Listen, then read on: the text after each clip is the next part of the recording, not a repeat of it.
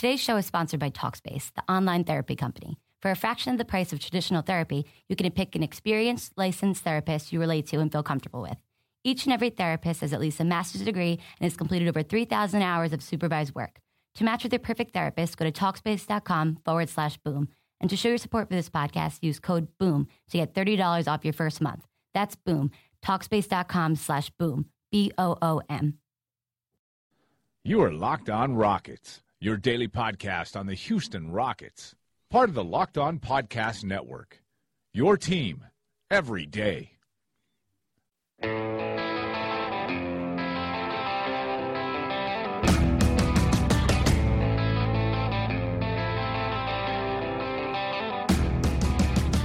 Happy weekend, everybody. Welcome back to Locked On Rockets, your home for podcast coverage of the Houston Rockets. I'm your host, Ben Dubose. Today's episode is brought to you courtesy of our friends and sponsors over at SeatGeek. Download the SeatGeek mobile app and enter the promo code LORockets, and you can get a $20 rebate via mail today off of your first purchase from SeatGeek.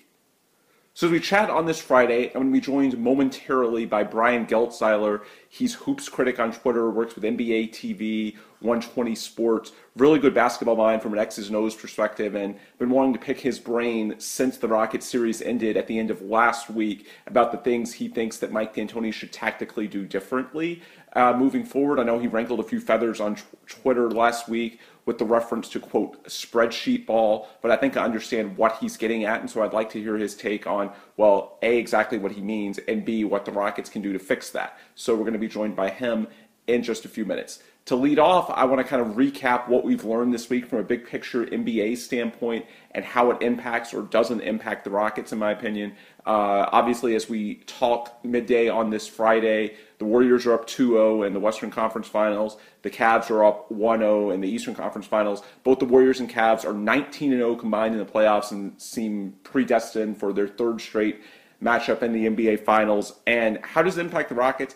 Honestly, I think it's pretty good. This is where I disagree with a lot of Rockets Twitter. I saw folks before the San Antonio Golden State series saying that the best case result for the Rockets would be for the Spurs to seem competitive and, really push the Warriors, thereby making the Rockets' loss seem not as bad.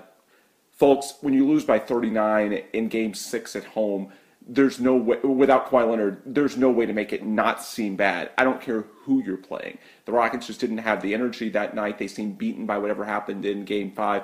I don't think you're going to shine that up any. It is what it is. I think the way you move on from that is think big picture. Look at the season as a whole when they were number 3 in the West, a 55-win team. Flashes of truly elite play. James Harden, the MVP runner-up in all likelihood, in my opinion, still should be the MVP. Mike D'Antoni, almost the lock for Coach of the Year. So you look at big picture. That's how you move on. I don't think you try and focus on what happened late in Game 5 and Game 6 at all. I don't think any result can change that. I think the way you move past it is just reminding folks of the big picture. And from that standpoint, I think the Warriors looking as dominant as they are, and to a lesser extent the Cavaliers too, is good for the Rockets.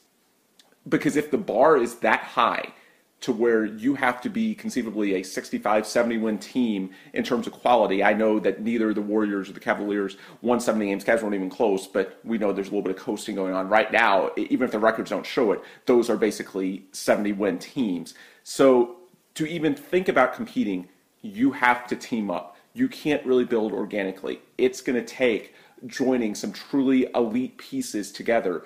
And the Rockets, as I said, James Harden, MVP runner-up, Mike D'Antoni, Coach of the Year. The Rockets have some brilliant individual pieces. And to me, when you look going forward, we know that the Rockets have to have, in all likelihood, another all-star level player to truly compete with teams like Golden State and Cleveland. And so when you see the bar that high, to me, it takes a lot of the NBA out. And the Rockets, having some cap room already, and of course they can easily create more because there's so many friendly contracts on that roster, the Rockets have a pretty strong selling pitch. And to me, with the bar that high, the Rockets are one of the few organizations that they can make a compelling pitch and say, hey, Gordon Hayward, if you were to team up with James, you might be able to do some really special things. Harden, Hayward, and then the continued evolution of Clint Capella. Whereas if you stay where you are as the number one, how are you even going to think about competing with the Warriors and Cavaliers? Not saying it's a lock that the Rockets, if they sign Hayward, Blake Griffin, or trade for Paul George, whatever they might be able to do on the market, that's going to put them in the class of Golden State or Cleveland. But at least you can see a path there. Whereas if those guys stay where they are, there's no path whatsoever. And to me, the Spurs kind of cut against the narrative that's best for the Rockets, in my opinion, because the Spurs are a team that everything is about their culture. We saw it in Game 6, where even without Kawhi Leonard, we saw how dominant they were in Houston. If the Spurs have success, yes, I know it's really hard to replicate what they have. Popovich is an all-time legend as a coach, and he's been doing it for 20 years. But folks, that's a route where if the Spurs were to succeed against the Warriors, you might see teams like, say, Griffin with the Clippers or Hayward with the Jazz say, hey, if we stick together with this group, we can build organically. Eventually, we can get the culture like it is in San Antonio. And even if we don't have the team on paper that a Golden State or Cleveland does, maybe we can build a kind of culture to overcome it.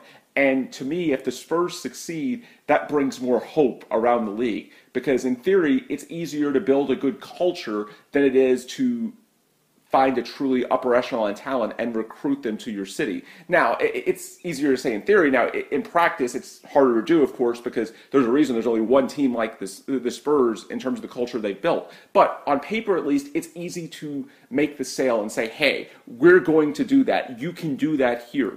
Because if you buy that the Spurs approach can work, there are no inherent roster limitations. No matter how unlikely, you can say, hey, if we find the right culture, if we have the right coaching, the right chemistry, whatever else, then you can evolve into a contender. Whereas if we accept the Warriors and Cavaliers premise, it's basically, hey, no matter how good you are from a roster standpoint, unless you have multiple truly elite, all-star, almost MVP level pieces, you can't even think about contending for a ring. So to me, that's where I see the Warriors dominating. I'm not saying I'm actively cheering for the Warriors because that's not fun at all. But as far as the Rockets are concerned and their sales pitch to free agents, which centers around James Harden and Mike D'Antoni, I think you want the discussion to be about how dominant the Warriors and Cavaliers are and just how high the bar is to reach contention in the NBA. Because for the Rockets with James Harden, I think that benefits them.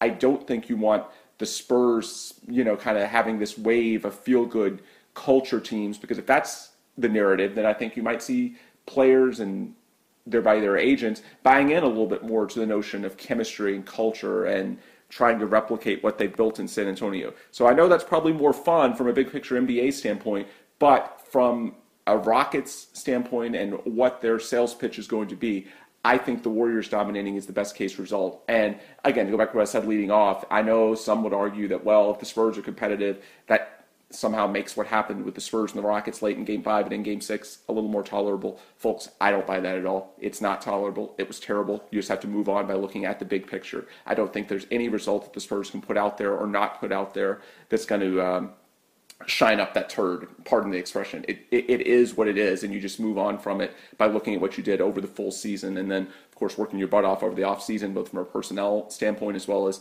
the coaches, the players, the guys that are going to be in the lab, basically the gym, working on their games. The only way you move past it is to go out and use it as fuel to move forward. There's no way that the Spurs result is demonstrably going to change the narrative of what happened late in that series. It is what it is, and as far as the Rockets building the best team, the best roster they can for contention, I think the Warriors and Cavaliers being as dominant as they are is pretty good for Houston, big picture. Other thing that happened this week was the draft lottery, and it was kind of a non-event, I would say. Biggest storyline, the Lakers kept their pick. They're drafting number 2 overall. Seems like a decent shot at Lonzo Ball staying in L.A. Lakers are a Western Conference heavyweight. At some point, it doesn't sound like it will be this year. At some point, they're going to dip their toes into free agency. So ideally, I would have loved seeing them lose their pick. But I really don't think they're a threat to this generation of the Rockets. I know you hear occasional stories here and there that, well, James and Russell Westbrook have L.A. ties, and the Lakers might go after, Westbrook or Harden in a 2018, 2019 free agency. I don't really see them as a threat, especially for James. The roster is just too young right now.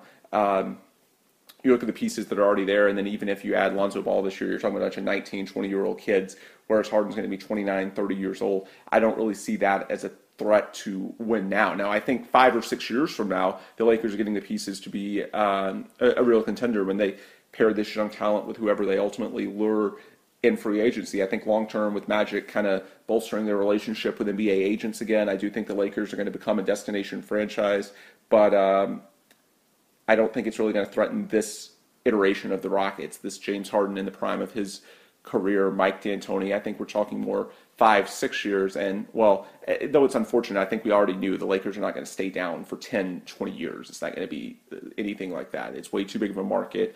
There's way too much pedigree. Eventually, they're going to come back. This helps them a little bit, but I don't see in the next 2 or 3 years them really being a threat to the Rockets. Obviously not on the court, and not even in regards to a potential James Harden free agency. I just think that roster is far too young to get the level of contention that James Harden approaching 30 is going to want. And other than the Lakers keeping their pick, as far as regional rivals went as best as it could, Dallas did not move up. Hilariously, if Dallas had not won late in the year, I think they were one game away from tying Sacramento for the 8th worst record in Sacramento's pick, and ended up going to Philly, but Sacramento's pick ended up in the top 3. So the Mavs were, at least in terms of the lottery combinations that came out with those ping pong balls, the Mavs were pretty close, but they didn't get it. They stayed in the 9 spot. Pelicans did not move up, which means the Pelicans lost their pick to the Sacramento Kings as part of the DeMarcus Cousins trade. So really the Mavs with a number 9 pick, that's probably not a star-level player.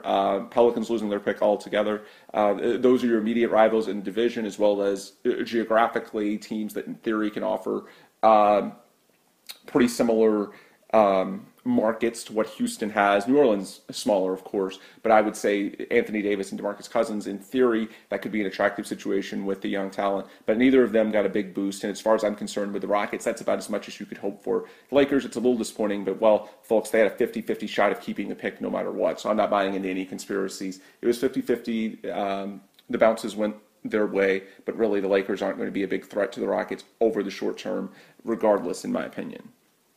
So, as I see it, that's all that's really gone on in the NBA this week as it pertains to the Rockets. Now we're in a holding pattern. Game 2 between the Celtics and Cavaliers tonight. Game 3 between the Warriors and Spurs Saturday. And as I said, as boring as it is for the league, I think the Warriors and Cavaliers dominating is best for the Rockets. And who knows, maybe we'll even get a great NBA Finals out of it too. I think we definitely deserve it after how terrible the NBA playoffs have been as a whole, at least from a fan entertainment standpoint. Now, to talk more about the Rockets in general and some of the things that they should do to, well, potentially compete with teams like the Warriors and Cavaliers, I'm going to be joined in just a few moments by Brian Geltzeiler. You know him as the Hoops Critic. He's from NBA TV 120 Sports. He's going to be on the phone in just a minute, but for now, I do want to pause and acknowledge our wonderful sponsors over at SeatGeek, because sponsors like them are a big part of how we're able to bring this show to you so frequently. We're now over 200 episodes in the last 9+ months. And as far as SeatGeek is concerned, guys, you know I'm a huge fan of them, because if you want to buy tickets to sports, concerts, the secondary market is the way to go. Here in Houston, I know the Rockets season is over, but folks, that just means you've got the Astros, who have by far the best record in baseball, and well, starting tonight, they've got a 10-game homestand. And so if you want to go see them or any other concert, typically SeatGeek or any secondary source is the way to go, because the thing is, if you buy directly from the box office, these days, 90% of the box office, and pretty much all of them in Houston, they use what's called dynamic pricing. They look at demand, and certainly the Astros playing this well, they're going to use this as an excuse to jack up the tickets artificially high. So the way to beat the system is to go through the secondary market sources, because oftentimes their tickets are provided by season ticket holders who are selling from a lower rate, and thus you're likely to get a better rate than by buying directly through the box office. And well, if you go through the secondary market, to me, SeatGeek is the easy choice. They compare all the websites, so you know you're getting the best deal. They also grade every ticket from 1 to 100, so you know you're getting the best bang for your buck. They do the cross comparisons, and so you can buy with confidence, knowing that you're getting the best deal that you can possibly get for the game or concert that you want to go to. And the best part of it, you guys, as my listeners here at Locked On Rockets, y'all all get a $20 rebate off of your first SeatGeek purchase, and it's so easy. To get that, here's what you do. Download the SeatGeek app. Go to the settings tab and click add a promo code, then enter the promo code LORockets. From there, SeatGeek will send you $20 in the mail after you've made your first ticket purchase. So remember, download that SeatGeek app and enter the promo code LORockets today, and you can start saving $20 via rebate off of your first ticket purchase from SeatGeek. Again, LORockets is the code. So with that said, let's jump fully back into the show. Brian Geltzeiler, you know him as Hoops Critic on Twitter. He's on the line, so let's get right to him and start talking a little bit about, quote, spreadsheet ball and the Rockets as they move forward towards the 2017-2018 season. All right, now we're on with Brian Geltzeiler. You know him as Hoops Critic on Twitter, also from NBA TV, Sirius XM Radio. Brian, how's it going today, buddy? Good, Ben. How we doing? As well as you could in Houston, I would say. Things are definitely better now than last Friday, because this time last week, coming off that Game 6, it was not fun at all down here. I mentioned before you came on air, one of the little scraps you got in, and I knew you were just having a little bit of fun, and some folks take it too seriously, but towards the end of that Houston-San Antonio series, you referred to one of Houston's problems, and probably a contributing factor to the loss, as something called spreadsheet ball. So I'm going to dive right into that immediately. What did you mean by that, and what's the role in your eyes of basically what that played in the Rockets' loss? Yeah, that tweet was totally taken to mean a lot of things that it didn't mean. Yeah. And it was very interesting because Jesse Blanchard at B-Ball Breakdown did a piece that kind of embodied the tweet that I had. Listen, it was not an assault on analytics, be calling it spreadsheet ball. 30 teams in the league use analytics. Everybody uses it to a different level, and everybody uses it in their own way, in their own context. But everybody in the league uses analytics. Analytics to stay. It's in a lot of ways, it's how the league functions. And I don't think even us in the media have an idea to the extent of how it's all used. What I meant by spreadsheet ball was the way the Rockets totally blow off the mid-range. That as far as they're concerned, you play in a game beyond the arc and in the paint. And I go back to something that Jeff Hornacek had said on NBA radio in an interview a couple of years back when he was coaching the Phoenix Suns. And I thought it was a very important thing to discuss in reference to how you're going to take what's on the spreadsheet and put it on the basketball court. And what he essentially said was this: you need to, no matter how much you want to look at the math in reference to threes and shots in the paint do for you, if you're going to want to advance in the playoffs far, you're going to need to have a team that's proficient at hitting mid-range shots. Because when you get up against the best defenses the league has to offer you, that may be the only shots that they give you. And what happened in this series to the Rockets, they not only were not proficient in the mid-range, they weren't interested. And the thing is, for the Spurs, a defense that's as good as the San Antonio Spurs, and don't get me wrong, the Spurs defense has flaws, but with a defense as good as the San Antonio Spurs, to give them an area of the floor, a significant, meaningful area of the floor, that they don't have to worry about defending was a gift. And the Spurs were aggressive beyond the arc. They were aggressive in the paint. You saw the way that Popovich layered his two bigs. Aldridge was hedging very hard out high beyond the three-point line. Pau Gasol anchored himself to the paint, which is the only place he really can be effective because he's wearing cement shoes on the perimeter in a pick and roll at this stage of his career. Okay, he layered them both twice and invited the Rockets to take mid-range shots that the Rockets never took. And everything the Rockets took in the last couple games of that series was totally contested. So when I refer to spreadsheet ball, that's what I'm referring to. Am I saying that the Rockets should take every bit of analytics they've ever used to design an offense and throw it in the garbage? Of course not. But what I am saying is that at one point or another, you're going to have to develop a mid-range game with your team because you may not need it for 82 regular season games, but you're going to get in the playoff series because the playoffs are a different animal, Ben. You're going up against the team night after night after night after night. There's a familiarity that develops in how you defend a team and how you adjust. Very different from the regular season. So that mid-range game, listen, you can go ahead and win 55 games without taking any mid-range shots. We saw the Rockets do it this year and have a super regular season. And listen, you got by against an OKC team. I mean, you beat them in 5 games, so it wasn't like you scraped by, but they beat an OKC team not having to play that way. But you get against the best of the best, you're going to have them to complement it, and that's something the Rockets just haven't quite got to. I don't know that they will get to. I'm not sure. I'm identifying it as a problem. I don't know that they're identifying it as a problem.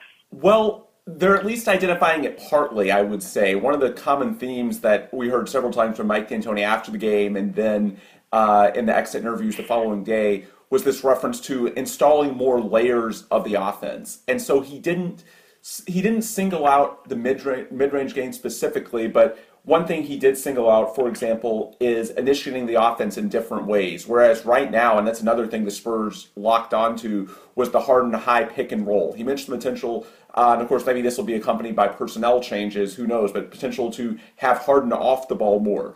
And generally just get into their offense in different ways. And as he said it, install more layers. And so I think where that has a common theme with what you're saying about the mid-range is that by the playoffs, especially for a great coach like Greg Popovich, the Rockets' offense was predictable. Is that a fair assessment? No doubt. It was very predictable. And listen, I don't know. I mean, keep in mind, they tried this, like, the ball out of James Harden's hands experiment when they brought in Ty Lawson. And granted, some failings of Ty Lawson, Harden didn't want the ball out of his hands. And the thing about James Harden that's important to understand, not every superstar is cut out to play with other superstars.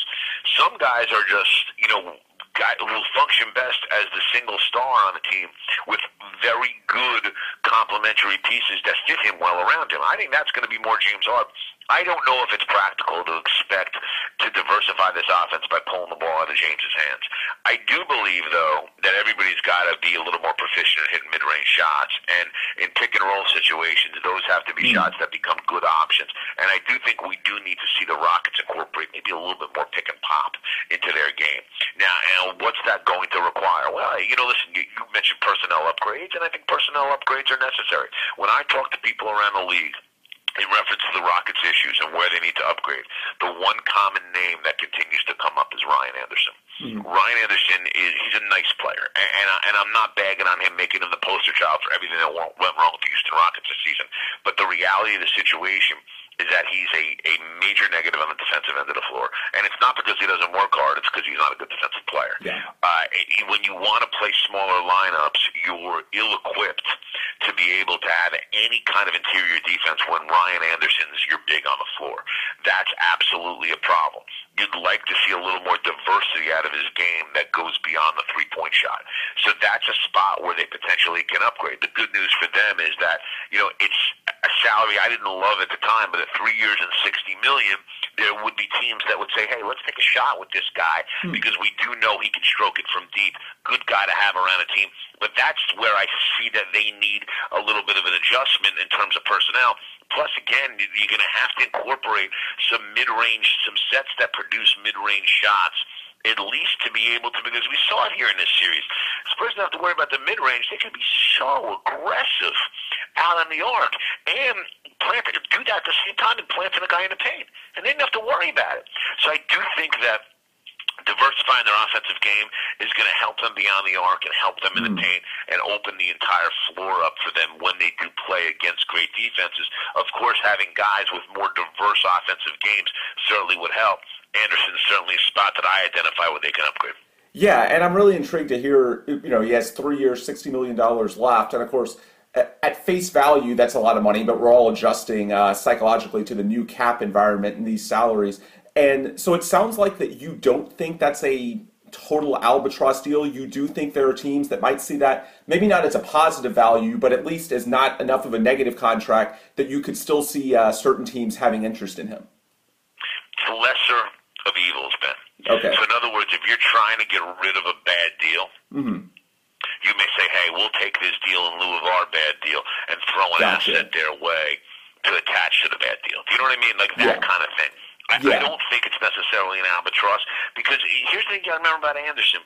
His style does fit how the league's playing right now. Yes, it does. This is a guy with good size, can stroke it from deep, and the other thing is this: he's not the worst rebounder in the world. He'll go and scrap and get rebounds. Sure. His work ethic on the floor is something that's a net plus for him. The problem for him is that, he's slower than me. And that's, I'm 48 years old and overweight, okay? He's that slow. And that's a problem. You pull him out onto the perimeter on the defensive end of the floor, and it's even a problem when you close out on him on the arc because there's not much of an off-the-dribble game there either. With that said, again, the ability to shoot it at 6'10" for him with some rebounding skill, it's going to have some value out there to somebody somewhere along the line. Are you going to get a lot of value for it? Probably not.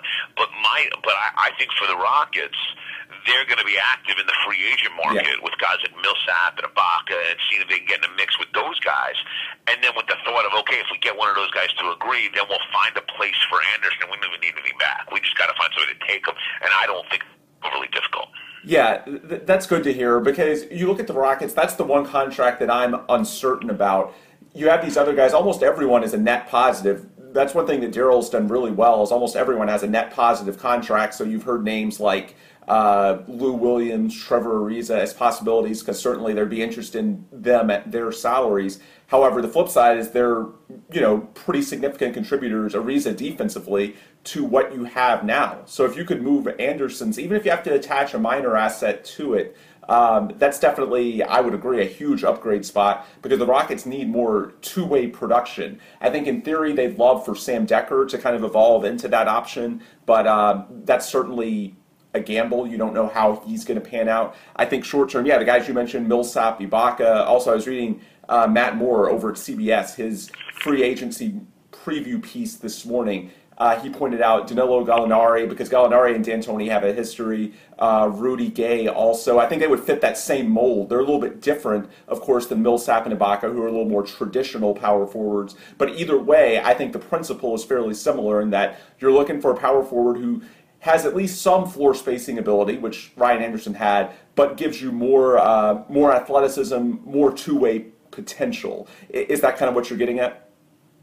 It is, and Gallo's an interesting player because Gallo is very versatile. The thing about Gallo that would be very attractive to Houston, he's wonderful at getting to the free throw line. He's always done a very good job of that in his career. And he's a capable defender on the perimeter. Where you get a little nervous about Gallo is that, listen, he ain't opting out for less money here, Ben. You know what I mean? He's going to look to have a deal where that may dwarf Ryan Anderson's, and somebody may give it to him because of his ability to shoot the basketball. So you have that, and the injury stuff with Gallo. It's been a struggle for him to stay healthy, but when he's healthy, he's terrific. He's great. So to me, that's a very interesting name. Again, Millsap, Ibaka, also were interesting names. Rudy Gay, I'd worry about a little bit. And the reason I worry about him is because you have an injury like Rudy Gay had, you wonder about his foot speed. True. Cover any of that when you need him to recover that. So to me, that's a major issue revolving around him. But listen, the other three are interesting. They're going to cost a lot of money. But I think for the Rockets, you saw where you could go this year with just having James and having these other pieces around him. Yeah. And as well as it worked with Anderson and with Eric Gordon, you need more. And I don't mean more in terms of more players. I think you need more in terms of what you upgrade and the spots that you upgrade. Because here's the other thing that you have to remember. And listen, Les Alexander's not shy about spending money. Never has been. And I don't think he ever will be. But the reality is some of these deals on their books, okay, going into next year, 17-18, okay, Ariza's making, a ridiculous low amount of money at $7.4 million next year, and it's the last year of a deal. Now, what are you going to do with him after that? It's a good question because he's getting older. So you wonder, are you going to want to re-up him at the kind of numbers that he's going to command on the open market? I don't know that you do. They're out from under Nene next year, but that's less than $3 million. It's not a lot of money. So and here's the other thing, and this comes back to D'Antoni a little bit when you look at next year. He's really going to have to, he made such a mistake in Game 5. You don't play Harrell and Dekker, and I don't know necessarily that the San Antonio series was the best series for Montrezl Harrell, so I don't kill him on that. But you don't play Dekker all the minutes you played him in the regular season, okay? And then, at that point in time, decide not to use him in those spots in the playoffs. You have to. And you see the difference between that and San Antonio. Listen, Pop had situations to use DeJounte Murray. When push came to shove in the playoffs and Tony Parker got hurt and needed a point guard, he didn't hesitate. Murray's out there playing minutes. And it doesn't have to be, 30 minutes, 12, 14 minutes, okay. He's out there playing them. Listen, Jonathan Simmons is a guy they've been developing for years. In a big spot, Pop didn't hesitate. He put him right out there on the floor. Say what you want about what's happened with San Antonio in the absence of Leonard. It ain't on Jonathan Simmons. He's played really well in these playoffs. My point is you use these guys in a regular season at one point or another, that apprenticeship has to get him the job. And I thought both of those guys performed well enough, certainly Sam Decker, that he has earned and warranted some playoff minutes when the stakes are the highest. And D'Antoni kind of defaulted to who he knew and what he knew in terms of vets he was more comfortable with. And I thought that was a strategy, having your bench be that short in these type of spots in the playoffs that absolutely backfired. See, Brian, that's one of the themes that I've kind of come back to a lot over the last week. We tend to look at the San Antonio series, in isolation, because I know everybody kind of build it as a big showdown, that kind of thing. But the reality for the Rockets, it's been a while since they were, truly a consistently elite team. Like, if you break down their season, you can almost cut it right down the middle. They started 31-9, and that 31-9 start actually included the first 3 weeks when Pat Beverly was still out. He had a knee scope in training camp. When Beverly came back, they actually went 25-4 in their next 29 games. And then the last half of the year, the last 42, they were just 24-18, which is basically a 47-win pace. And you look at, there's so many angles. You say, okay, why were they so strong the first half of the season, and the second half of the year, they basically just lived on reputation, is the best way to put it. And a lot of us made excuses, minor injuries, their seed was locked up, blah, blah, blah. But the reality is, after early January, they did not have another stretch of consistently strong ball. And so I went back. What I did, I looked at those first 40 games and said, what do they have going there? And there are a lot of things. As you said, Decker and Harrell clearly had bigger roles in the first half of the year than the second. And, D'Antoni, they might argue and say, well, the league made some adjustments to them, blah, blah, blah. Well, it's really indisputable. The Rockets were a better team when Decker and Harrell were parts of the rotation, and the rotation was deeper. Other thing that I think we talked about earlier, Brian, D'Antoni's system. I think the first 40 games, there's probably some uniqueness to it. That style, and I think the longer the teams around the league got a look at what D'Antoni was doing in Houston, the more they adjusted. And, you still had occasional games from time to time where the Rockets were just red hot from the perimeter, but they weren't getting the consistency of quality looks that they did early in the season. Basically, coaches made adjustments to him, and D'Antoni didn't properly, or at least didn't fully adjust back. The final theme, those are two that we've kind of talked about on this show already. The final theme that I want to get your take on is the Eric Gordon factor. Because I broke it down. You look at those first 40 games, Eric Gordon was a borderline all-star level player. Now, maybe not in how loaded the Western Conference is now, but Gordon, first 40, he's averaging 18 points a game, over 41% from three, 43% from the field. And then to flip it, the last 40, and then in the playoffs, he was essentially, at best, a volume shooter. Guy shot 37% from the field, below 33% from three. And so if there's one thing I might disagree and push back a little bit on you, Brian, it's your characterization earlier of Harden playing with other stars. Eric Gordon, he's not quite a star-level player, but I think it proved that when Gordon was at his best, and that was a fringe all-star level for the first 40 games, I thought he and Harden did have some really good synergy. They played well together. And then for whatever reason, injuries, fatigue, whatever it may be, Gordon fell off. So to me, as I look at this offseason, a big priority, and I'd love to hear your take on that, any guy they get, and it can be a big guy, the names we talked about before, Millsap, Ibaka, Gallinari, Gay, that type, or it can be a perimeter guy. But the Rockets need to get maybe not a star, but someone in that number 2 role that is more consistent than the options they had this year. And I'm curious your take on that. Well, let's start with the pushback, because listen, Gordon had a great first half of the year, but there's a reason that they got Eric Gordon at $13 million a year, $14 million a year, Ben. He's not a star. And he's a guy that struggled to stay healthy, and even when he's on the floor, I mean, is he useful? He's extremely useful. He works hard defensively, and he's an excellent shooter.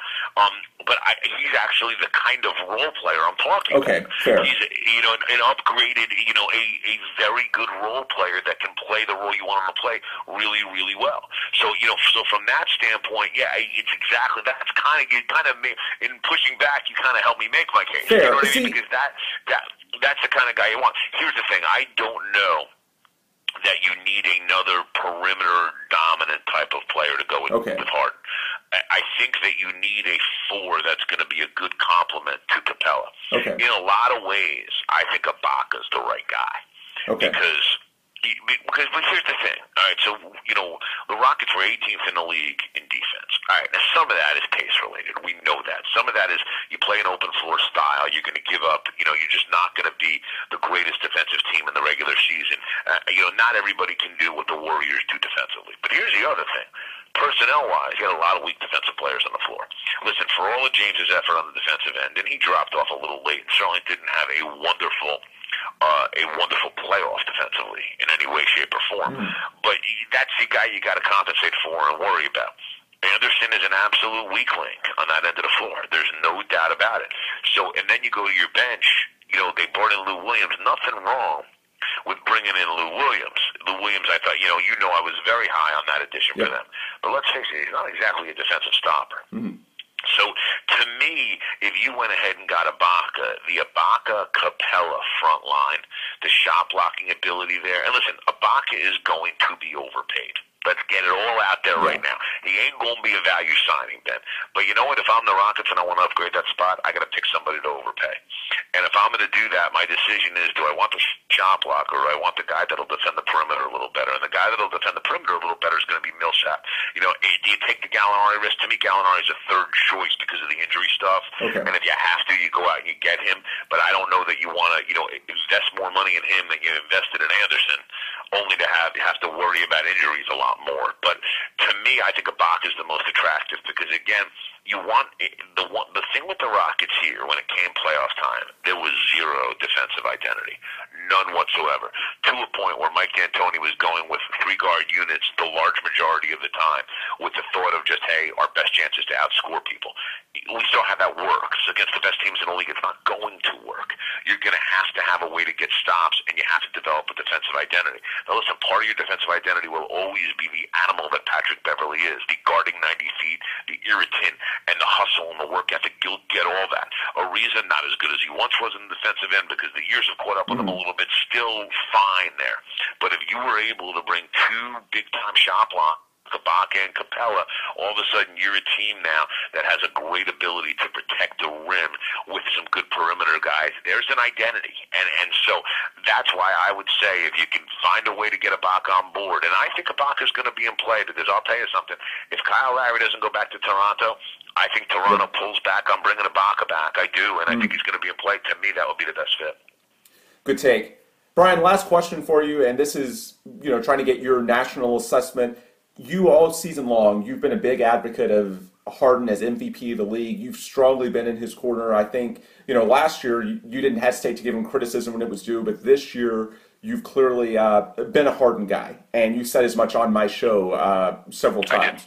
So I'm just curious, your assessment, how much damage in your eyes did those, I shouldn't say the last two games, he's actually brilliant in the first half of Game 5, the fourth quarter and overtime of Game 5, and then whatever happened in Game 6, what is your sense of James Harden right now? Did that put a cloud over his season, or do you just look at it as, say, a bad game, and then you have faith in him to turn it around next season? No, I think it's somewhere in between. Okay. I'll say this. Listen, I had a conversation last week with my buddy Rick Kamla, who you know from NBA TV and NBA on TuneIn, and Rick thought it affected Harden's legacy, like it was that bad. I don't go that far. Okay. But I do say this. Kamla referred to him. He said there's need to win guys and want to win guys. Harden's a want to win guy. Doesn't when push comes to shove, he doesn't feel that motivation, that need to have to go win. And I think that is true. It doesn't mean he can't become a need to win guy. Do you know what I mean? To me, what I saw out of James is a guy that needs to grow up. He does. Okay. He needs to grow up because what James Harden failed to grasp at the end of this series, there was unhappiness from his standpoint in D'Antoni. And if I'm Mike D'Antoni, I'm not buying green bananas starting next season because some of James's unhappiness and the rumblings I've heard in reference to that from multiple sources, by the way, is something that is you got to keep in mind. Not happy with how Mike operated, what he needed to operate towards the end of that series, and I think for James, he's got to understand this point: when you're a star player, you're not going to win because of everyone around you. There are times that you're going to have to figure out a way to win in spite of some around you, whether it's teammates, whether it's a coaching staff, whatever. There's things that you're going to have to conquer that are actually your side of the ball. and you got to conquer them. You have to block out noise. You have to understand something. You're never going to have control over every part of the process. Okay, there's only one guy in the league that has that, and that's LeBron James. No one else does, and no one else is going to. You got to have some trust in other people, and when it doesn't go your way, when they don't do it the way you want it done, you have to push through that. James has not grasped that quite yet. Listen, the Rockets have pushed their chips to the middle of the table with James Harden. They're all in on him. They're all in this side, and that's one of the reasons D'Antoni on a 3-year deal needs to be real careful here early on. You know, and it's funny because I heard a lot of people that turned around and wanted to criticize D'Antoni in the respect that, well, when James was showing that gross lack of effort in Game 6, he should have benched him. I totally disagree. I think maybe he should have prodded him a little harder. You couldn't bench him. What happened to the last guy that benched him in a big spot in Game 6 of the second-round series against the Clippers? Yeah, they won that series and moved to the conference finals. 11 games into the next season, Kevin McHale got a pink slip. So, I get it that D'Antoni understands that in a lot of ways he's working for James Harden. James Harden's not working for him. And so I get where that's coming from. But James, in that respect, I think has to take on a little bit more of that responsibility, and with the understanding that in a partnership, not everything is going to please you all the time, but you have to sometimes make up for a partner and bridge a gap between them where you don't agree about something, and maybe you'll never agree, but you cannot let that be something that becomes a major, major hangover to the point where it totally affects your effort on the floor in a big-time elimination game. Here's one other item, independent of James, Ben, and this is something I hesitate to say, but I also think it's important. Okay. And I'm not blaming, this is not me putting blame on the Rockets fans, but we've seen a lot of games in these playoffs. And I just did think that the energy level in the was very, very low in Game 6. And you had not a lot of people sitting in seats when the game started. And I get the fact that a lot of your, and I'm using air quotes, your real fans are sitting up top and it's filled up top and they're screaming and yelling. But you know what? You can hear it. And the energy of the building sometimes comes from the lower bowl. And the lower bowl is more casual fans that can afford those types of very expensive seats in playoff games. I get it. But I do think the fans that are in those seats got to do a better job of being there and lending some energy. Because I listen, I'm not saying that the fans are the reason the Rockets lost by 39 points in an elimination game. Yeah. But a little more of a hand than they did that day. Yeah, and that's a fair point. Actually, I think it was pretty telling. I had Tad Brown, the CEO, on the other day, and he said on my show, he admitted that he and Les had discussions that very day about moving the game times back next year from 7 to 7:30 for that very reason, because they realize it's a factor. Now, it's not all as simple as moving the game times. Certainly in the playoffs, it's not even within your control. That's all set by the league and their broadcast partners. But I think the Rockets definitely realize that it's an issue, and so they're trying to do what they can. But, yeah, certainly some of it's on the fans as well. They just need to get better. And, yeah, you're right. What happened early in Game 6 was just embarrassing. And, if you have a team that's already mentally fragile and out of it, and then you add in an arena that feels dead, well, that's it's not why you lose by 39. It's certainly not an excuse. But the other side, it definitely does not help either. Brian, thank you. No, it did not. Yeah. It didn't. Yeah, Brian, thank you so much for the time.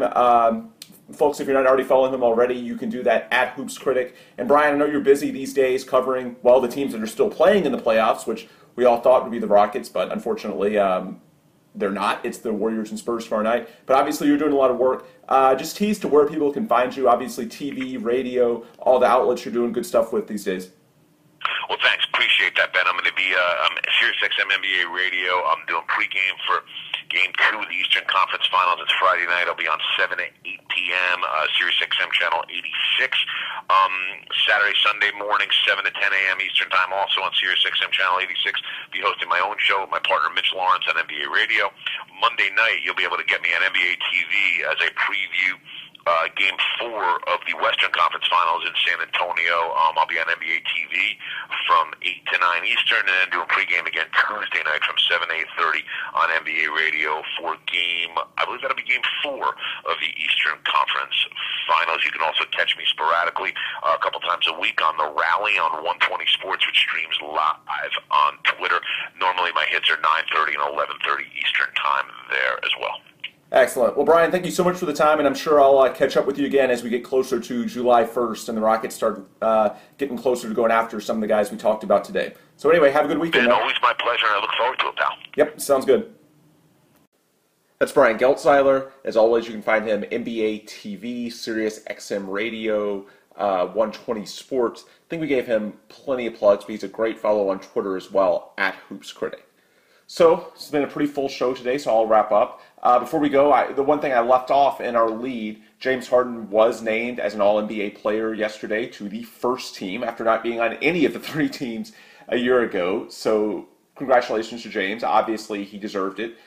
Great overall season for him. But as I said, leading off the show, that ties into the broader narrative, which is focus on the season as a whole. There's still a lot for the Rockets to sell. They have some great individual pieces, certainly an All-NBA first team award, and well, he's going to end up second in the MVP voting. That goes to show you that there's a pretty strong core in Houston that you can build on moving forward. So I know it was inevitability. You have a season like James had. Of course, he's going to be first team All-NBA. But after the week he's had, getting beaten in the media ever since Game 6 last week, I think it's good to get a little bit of positive press, and so I want to make sure that we acknowledge that here on Locked On Rockets as well.